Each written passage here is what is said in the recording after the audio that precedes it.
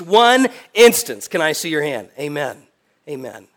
And you know what? This morning, as we think about that, I think about these men in our church that serve as deacons. You know, the word deacon is a word that simply means servant. It's a transliteration of a Greek word in the New Testament that just means to serve, service, ministry. And so when we think about it, even in that broad term, a term of service, that means that every one of us who are in the body of Christ are called to be a deacon. We're called to serve. If you look at some of the New Testament letters, you'll find that there are different people in the Gospels, in the New Testament letters, in Acts, like Phoebe and others who were referred to as a deacon in a church, and that's because they were a servant in that church. And so we all, in the body of Christ, have this ministry of service. And I am so thankful, really, I am so thankful to pastor in a place alongside so many faithful people that are serving the Lord Jesus Christ. It is every week that I hear story or testimony in the way that somebody in our church did something for someone else. And it never gets old. It's always an encouragement to know that a body cares for itself as a whole. It's not one person or a group of people that are somehow providing all the care and concern for the body of Christ, but rather it is the body, the family, caring for a family. And it takes a family to care for a family. Actually, I was sharing with our men this morning as we were having our study and our time together, something that this week for the very first time, I had never seen it before, although it's in the Bible and you'd think it's as clear as day, certainly you'd see it. But when you look at 1 Timothy chapter 3 and you're looking at the qualifications for those who would serve in leadership in Christ's church, there's something that is said of both pastors and deacons, and that is this, that they must be people that manage their own households well. And when I heard that and when I thought of that for just a second, it made me realize something. It made me realize there's something that stands the church apart from a business. I'm thankful that we have a lot of business-savvy people in our church. I'm thankful that many of those are serving in different areas of our church and helping in areas where I am not. I am not that. But I'm thankful that we have that in our church. But there's something, you know what? There's something different about a church and a business. Do you know what that is? And it's so profound when the New Testament writers were, Paul, as he's writing to Timothy, what this role in the church of God ought to look like, he said one of the qualifications is that these men who serve in this servant leadership way in a church are individuals who manage their own households well. And when I thought about that, it's so amazing and it's so important because the church is not a business. And the way that we manage or the way that we would serve or do in the body of Christ is not that of managing like you would manage a business, because the qualifications in God's church look far different, because God's looking for individuals who care for the church of God in a way that is like a what? A family. In the way that's like a family. And Paul is arguing this. He's actually laying it out. If a guy is able to care well for his family at home, it's a small picture of how he's going to do that in the church of God, because the church of God is a family. This morning, if you're taking notes, I want to just simply share with you a brief message entitled The Ministry of Mercy. The Ministry of Mercy. Really, it's a threefold charge this morning. It's a charge to these two guys, Eric Daniels and Dylan Scaglione, that we'll be setting aside later in the service. It's a charge to all the men that serve in leadership here in our church as a deacon. And then, even more broadly, it speaks to every one of us. Because in the body of Christ, all of us share in this ministry of mercy. So before we get started this morning, you've opened your Bible to 1 Timothy chapter 3. Would you stand with me this morning? We're going to read verse 14 and verse 15. And guys in the sound booth, if there's any way you could give me a little more sound up here, I feel like I'm yelling, but maybe, can you hear me back there? Can you hear me? I feel like I'm yelling, so help me not feel like I'm yelling this morning. All right, here we go. 1 Timothy chapter 3, verse 14 and 15. The Bible says, I hope to come to you soon, but I am writing these things to you so that if I delay, you may know how one ought to behave in the household of what? Of God, which is the church of the living God, the pillar and buttress of the truth. You see, Paul has been writing to Timothy, his son in the faith, a prodigy, somebody that he has mentored and discipled, but now Timothy is now a colleague of the Apostle Paul. Timothy has now taken the reins for the church there in Ephesus, and Paul is writing to Timothy so that Timothy would know how God's family ought to relate to one another, how God's family ought to be structured. And so notice, he writes these two verses at the end of chapter 3. In chapter 3, Paul is listing the qualifications for overseers or elders, and then he lists the qualifications for deacons.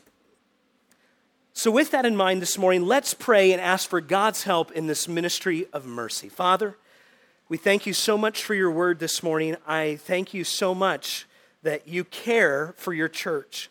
And Lord, you care so much about your church that you've given us qualifications and descriptions of what those who would serve in leadership look like.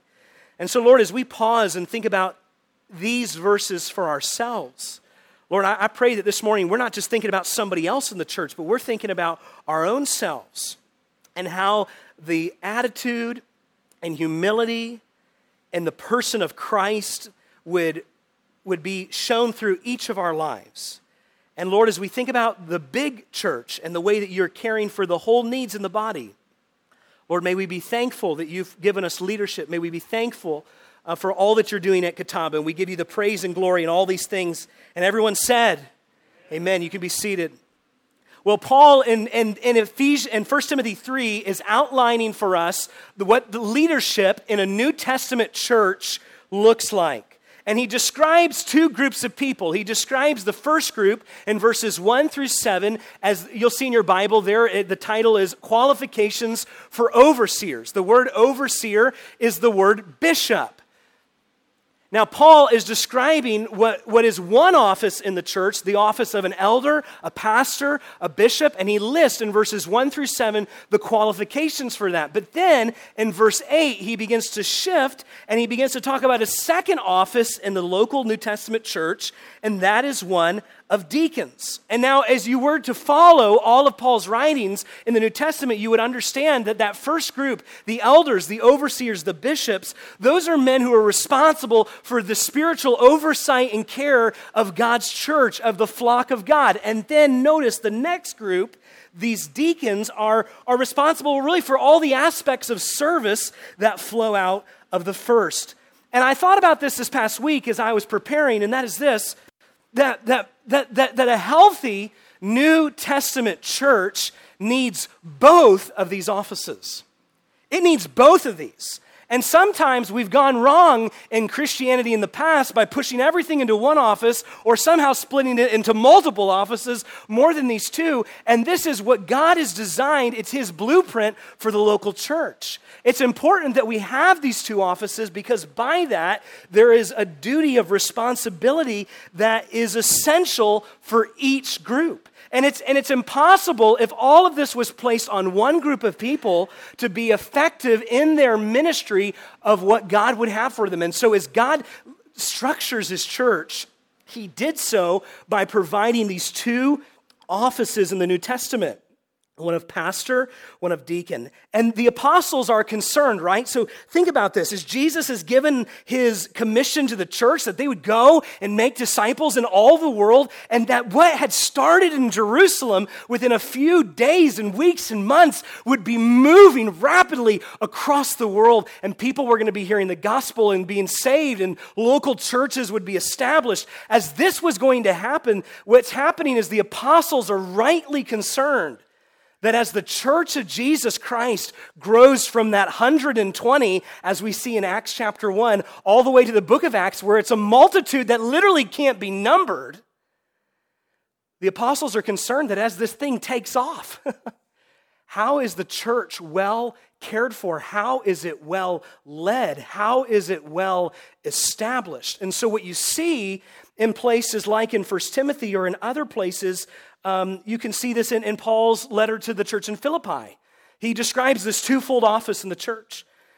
Paul and Timothy write to the church in Philippi in Philippians chapter 1. Just listen, they said, to all the saints in Christ Jesus who are at Philippi, with the overseers and deacons. And so Paul and Timothy both understand that for a church to be established, for it to be strengthened, for it to be well cared for and led, that there are these two offices. And we find the pattern for that in Acts chapter 6. And so this morning, we're going to be kind of moving between 1 Timothy and Acts 6, because what starts in Acts 6 as a pattern, by the time Paul writes the letter to 1 Timothy, it's become an established office in the church.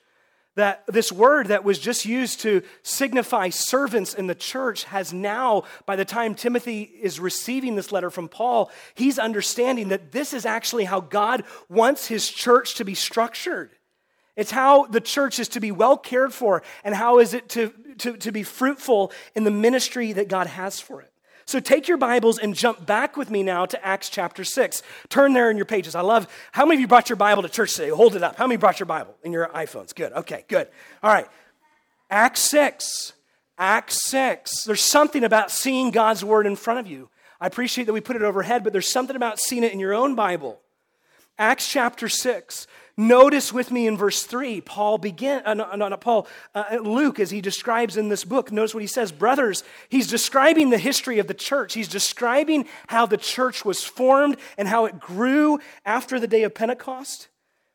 He says in verse 3, therefore, brothers, he's talking to the church, pick out from among you 7 men of good repute, full of the Spirit and of wisdom. And we, the apostles, will appoint them to this duty. But notice verse 4, but we will devote ourselves to prayer and to the ministry of the word. You say, well, why were there 7? Because they needed 7.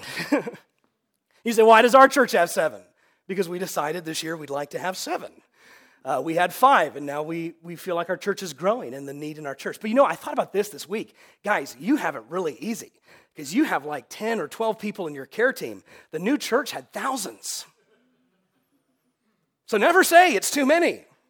Go talk to the early deacons, man. They tell you a church of 20,000 was much more difficult than a church of 100, right?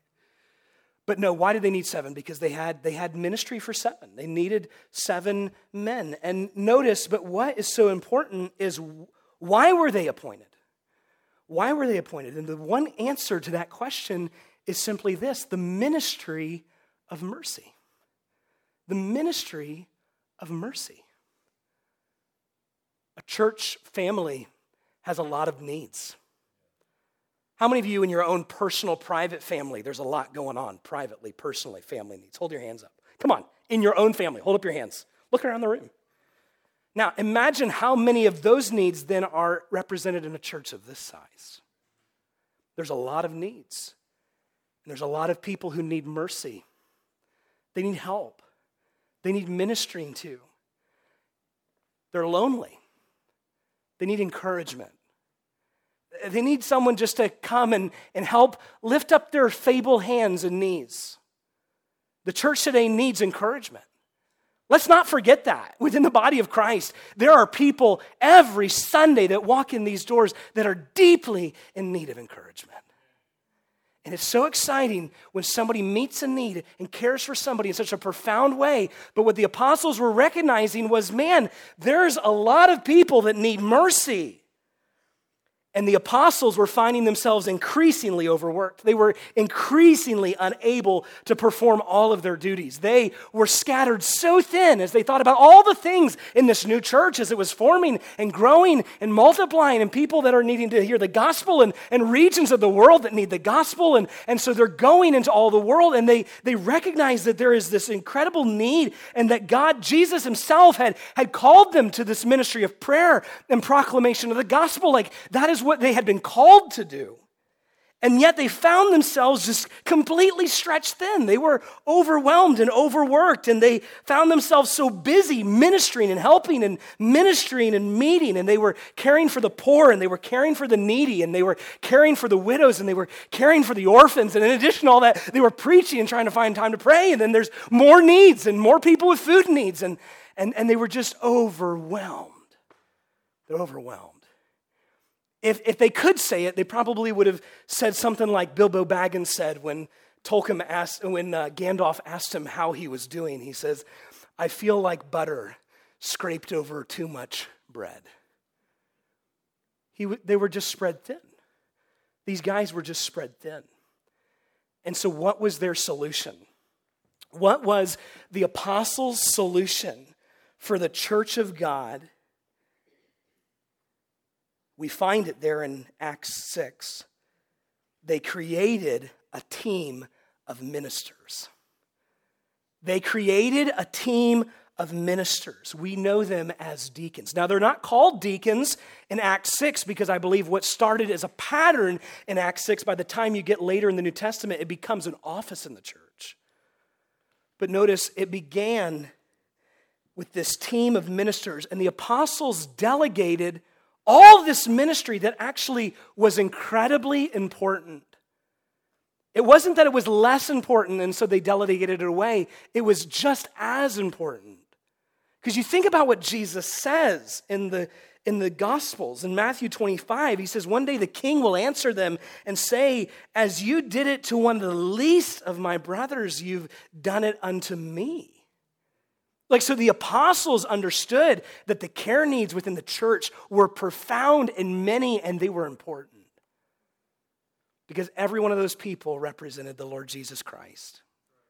Every one of those people represented a soul that was destined for one place or another. And they were concerned about it. They were caring about it. And the way they met the need was they created this team of ministers. We call them deacons. The apostles were saying that as the elders in that church, and we see this as it happens in 1 Timothy, that as the elders of the church, that they shouldn't deacon tables, they shouldn't serve tables.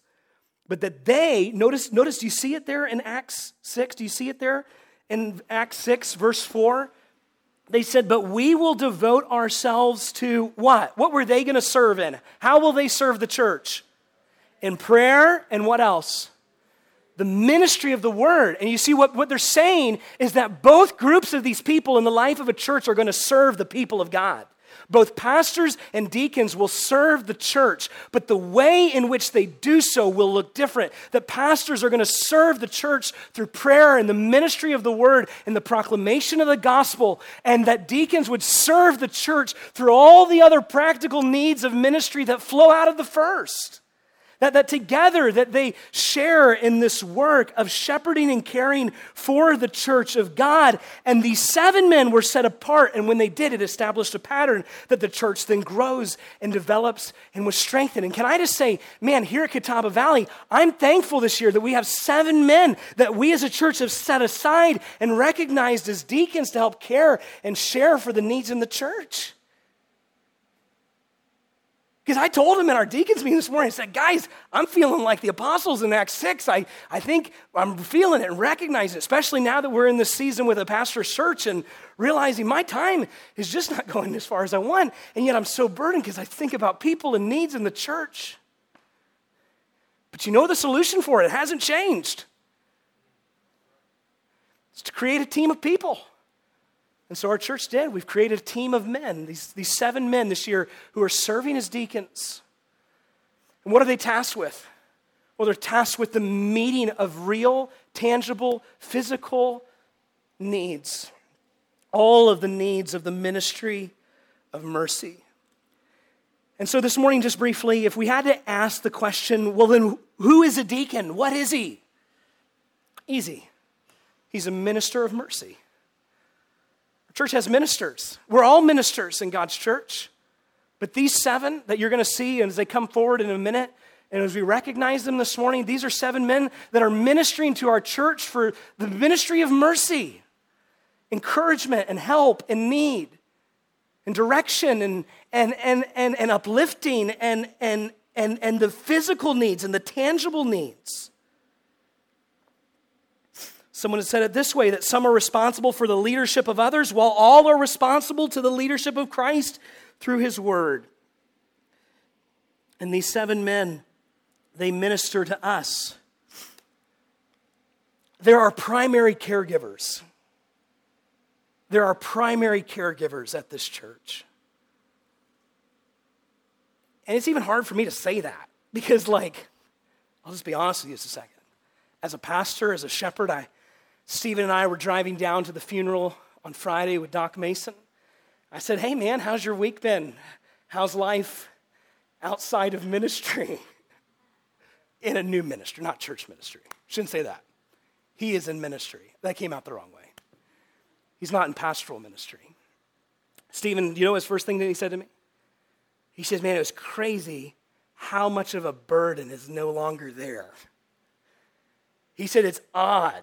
He says, I actually kind of miss it. He says, there's a part of me that was so wrapped up in shepherding and caring for people that I still care. He's like, I still care as a person, like, but my care feels different. It looks different. I get what he's saying.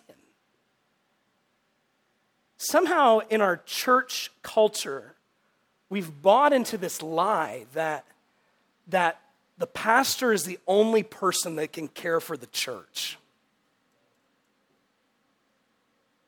I hear people leave churches all the time because their pastor never fill in the blank. And then I think about the church they came from, and I say, there's no way a church of X amount of people your pastor could have ever fill in the blank. But we have this expectation that we want that personal connection. But I find interesting in the church of God, in Acts, the church goes from 100 to 20,000. And it wasn't struggling, it was flourishing. It was actually how it was supposed to be. And the way that happened was the church was receiving care, but it wasn't coming from just one person. It was coming from this group of ministers. And I'm sure as we see the Church of Acts progress, if we could go back and look at church history, we'd find that every church as it was established and grown, there were people selected in that church as deacons. And that's what Timothy and Titus, remember when Titus is in Crete, Paul says, hey, go into those towns and establish elders, appoint elders in every village. And I'm sure those elders then appointed deacons in those churches because they realized, man, as the body of Christ grows and develops and people are coming to faith in Christ, this family needs to be cared for. And so we're going to appoint these ministers of mercy in every church so that every church is well established and well cared for so that the shepherds and the pastors and the overseers and the elders might devote themselves to prayer and the ministry of the word. So the whole thing just keeps on growing. So I'll tell you, I'm thankful that we have 7 ministers of mercy at Catawba. Are you thankful for these guys? Say amen. And I pray that they will bless you, encourage you, and help you so that we as a body, as a family of God, might be all that he wants us to be. So notice with me, who are these guys? Well, they're ministers of mercy. What is their qualification? How did they get there? Notice Acts 6, there are 3 things. They are to be men full of the Holy Spirit, full of wisdom, and of a good report, of a good reputation. The very first quality and the qualification in 1 Timothy 3 is that a deacon must be somebody who is blameless, above reproach, both for pastors and for deacons. Why? Because in their life and in the way that they're going to serve the church of God, there's now many eyes on them. Not that there wasn't, but now there really is. And as they serve in that servant leadership role in Christ's church, it's not that these guys are sinless. That's not the word. It means they're blameless. It means that there's no glaring accusation with their testimony or with their faithfulness. These are not guys that we wonder how might they serve. No, we already know that because we see their life and we've watched them serve. You know, sometimes I hear stories and it's like, struggling church, this guy's really struggling. Let's make him a deacon.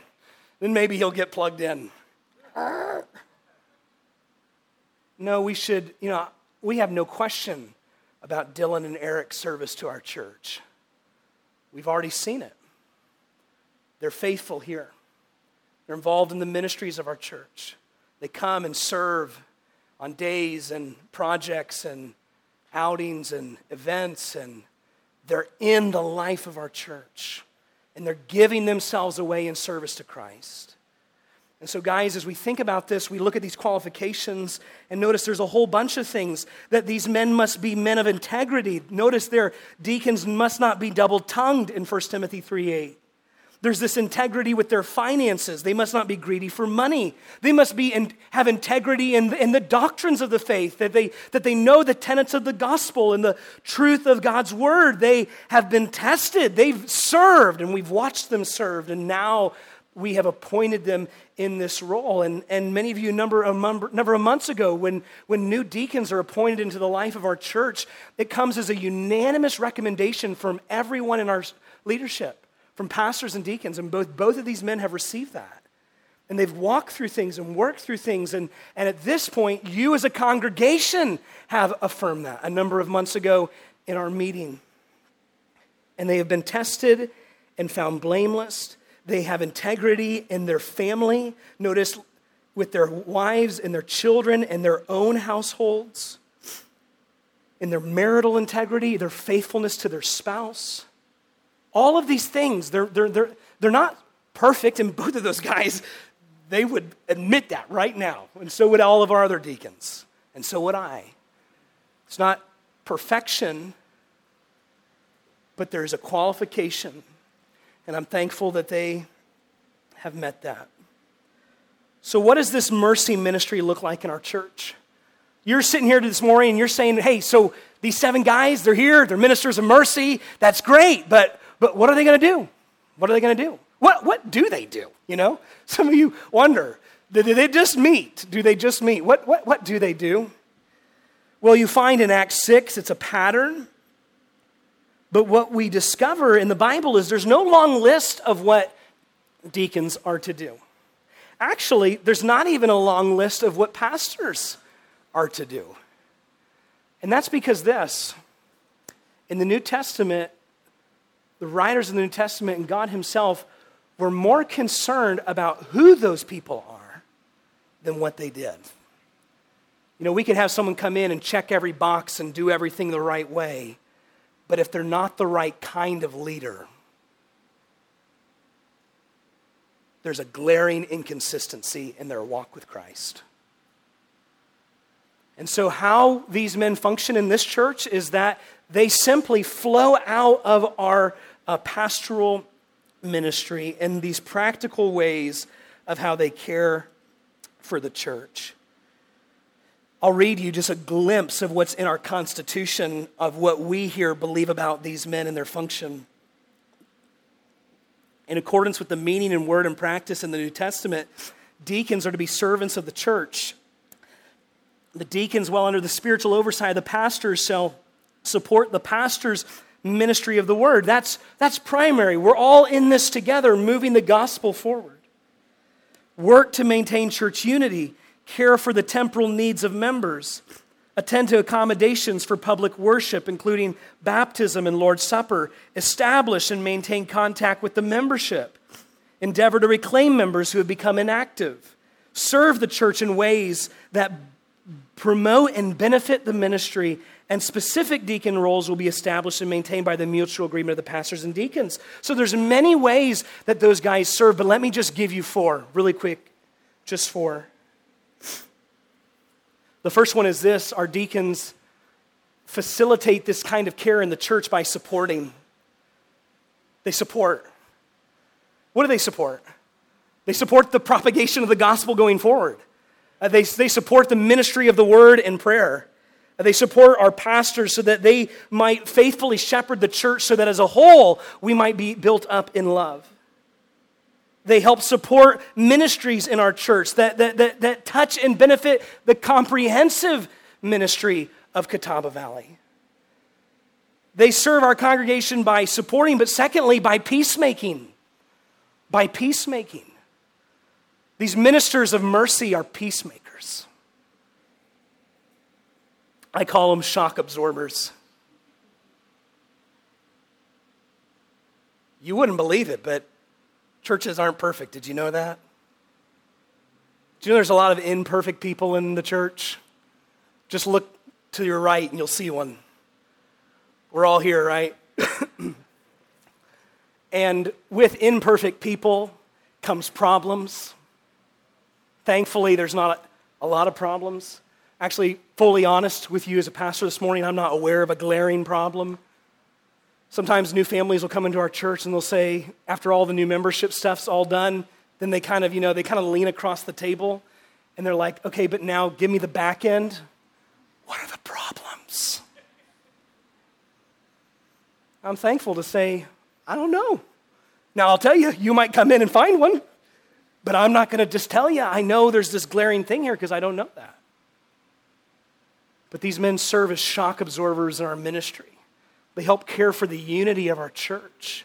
They help the church be unified and go forward in the mission that God has for us. And not everybody's on board with that. Not everybody always supports that. But these men for sure are endeavoring to facilitate and support the unity and the care in the body of Christ. They help remove potential obstacles for the unity of our church to grow and develop and be strengthened. Thirdly, they facilitate ministry.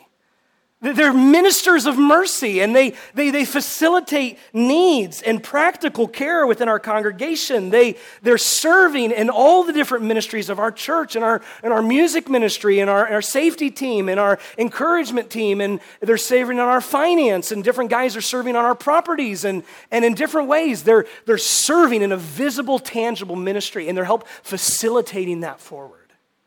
And then finally, how do they support our church? They do so in caring. Care in ministry, in times of need, in bereavement, in benevolence, in serious illness, our widows. There's a lot that happens that many of you would never know, but goes on behind the scenes in ways that this church is touching and meeting needs, and people never even heard about it. But these men are faithful to provide care in that way. So much so that every one of you have been assigned to one of them. Every one of you have a deacon. Would you open up your bulletin this morning? I want you to take it out. Look right there in the names. If you're a member in our church this morning, there is a name and a face that is responsible for your family to help be available. They pray for you. They want to know what's happening in your life. They want to be available to meet the needs as they come available. So see right there, if you're a member of our church and you have a last name, which I hope you do, there's a picture and a face of these 7 guys. Right now, I want to invite all of them to come up here. Please come up here, man. 7 guys that are serving as deacons this year. Jay Dillon is out of town this morning, but I believe everyone else is here. Come on, guys, come up here on the platform. Jay Rhodes, sorry, who did I say? Sorry, Jay. Jay Rhodes is out of town. Come on up, men, come on up. Come on up. In our church, men have the opportunity, they serve a year term and are eligible for 3 years, and then they roll off. So the men serving this year, Larry Starkey is our chairman. Vice chairman is Jay Rhodes. He's not here this year. Dylan Scaglione, Claude Horn, Eric Daniels, Dennis Harris, Richard Caldwell. This is Larry's first term, your first term, second term, first term, third term, first term. So we've got a lot of new guys who have rolled on this year. And can I just tell you, if you got a need, a problem, anything, would you call them? Would you reach out to them? You're welcome to call me, but you know what I'm going to do? I'm probably going to call one of them. Who's your deacon? Yeah, that's a good question. Who do I get as a deacon? Wait, I got Claude. So, listen, as a team this year, we want to help care for you in this church. And this morning, we're setting aside Dylan and Eric as new deacons in our church. And so in just a second, we're going to lay hands and pray for them. But before we set them aside, you say, what's ordination? Well, it comes from the word in the New Testament meaning to lay hands, to set someone aside, to set them apart. We're setting them aside for a purpose.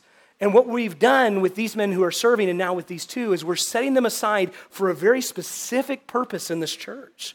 To say, you're coming on this team to be a minister of mercy and to help provide care and encouragement and help us further our mission here as a church family. But Dylan and Erica, come here, Dylan and Eric, I'm going to set you guys aside for a second. And I'm going to stand right here because I have my notes of something I want to say. All right. There's some relationships that these guys are entering into today in this new role. And something I don't want you to forget about as you minister to this church family is that first and foremost, you have a relationship to the Lord. And your ministry to these people, your ministry in your family and to all of us is first and foremost what kind of a relationship you have with God. You give out of what you receive. And so the grace they receive from the Lord and their time abiding with Him is the grace that they extend and give out in their ministry. They have a relationship to the Lord, but they have a relationship to their wives and their families. And that is the greatest ministry before this that God has given you. And your faithfulness to that and your commitment to that. Both of these men have a relationship with the lost. I'm telling you, these are two soul winners you see up here. These are guys that share their faith. And they're active, involved in that. And you got people in our community that are going to hear about this. They're going to say, Eric Daniels is a deacon at that church? Dylan? But you know what should happen? There should be a positive thing in that. Because they see your walk with Christ, and there's not a glaring inconsistency with your testimony in the community and your testimony with us. That they're one and the same. You have a relationship now to this church in this role. To love them. And to serve them. And to care for them. And here's the big one. To forgive them. Because I am sure they will be misunderstood. It always happens.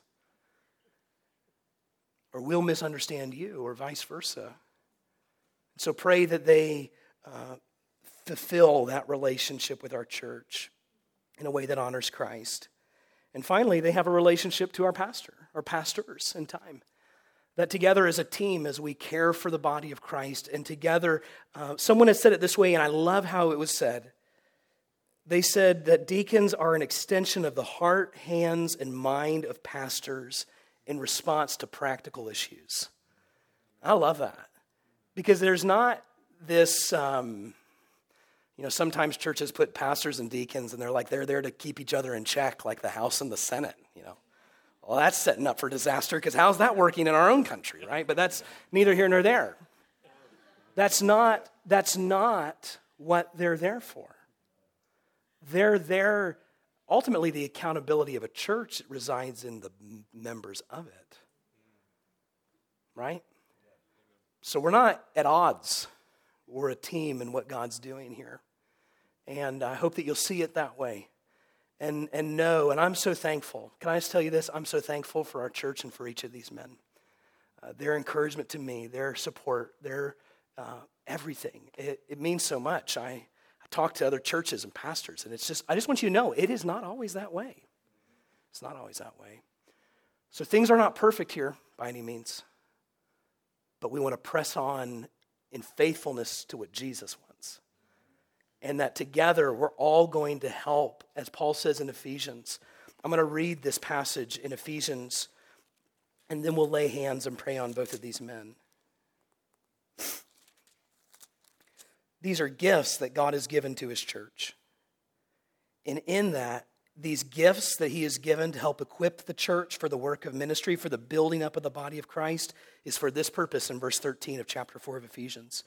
Until we all attain, all of us, the unity of faith and the knowledge of the Son of God to a mature manhood, to the measure of the stature and fullness of Christ, so that we may no longer be children, tossed to and fro by the waves carried about by every wind of doctrine, by every human cunning and by craftiness and all deceitful schemes, but rather speaking the truth in love, that we are to grow up in every way into him who is the head, into Christ, from whom the whole body joined together and held together by every joint with which it is equipped, when each part, and once again, that's all of us, when all of us are working properly, makes the body grow so that it builds itself up in love. And that's what we want to do. That's what we want to do this year. As a church, we want to see God work in amazing ways in our midst. When you read the book of Acts, when the church was functioning in this way, the word that Acts uses is it says it multiplied. I pray that the church will multiply this year. Multiply in our outreach, multiply in our faithfulness, multiply in our mentoring, multiply in those acts of mercy, so that as a body, as a family of Jesus Christ, it would be well established. So guys, we're excited for your ministry this year to us and what you're going to bring. I'm going to ask both of y'all if you would just kneel right here. I'm going to ask these men to come gather around. We're going to lay hands and pray on both of you. Come on, guys, go right here. We'll just gather around. And I'm going to ask Richard to start by praying, and then I'm going to ask Claude to pray, and then I'm going to ask Larry, to close us in prayer. Amen. All God's people said, amen. Let's praise the Lord.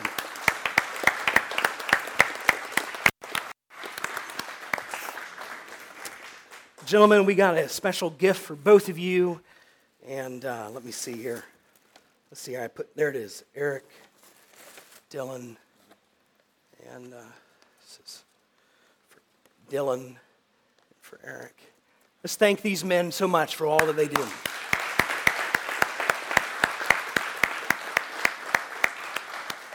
All right, gentlemen, you can be seated. I'd ask you to stand with me this morning, and we'll be dismissed here in just a moment.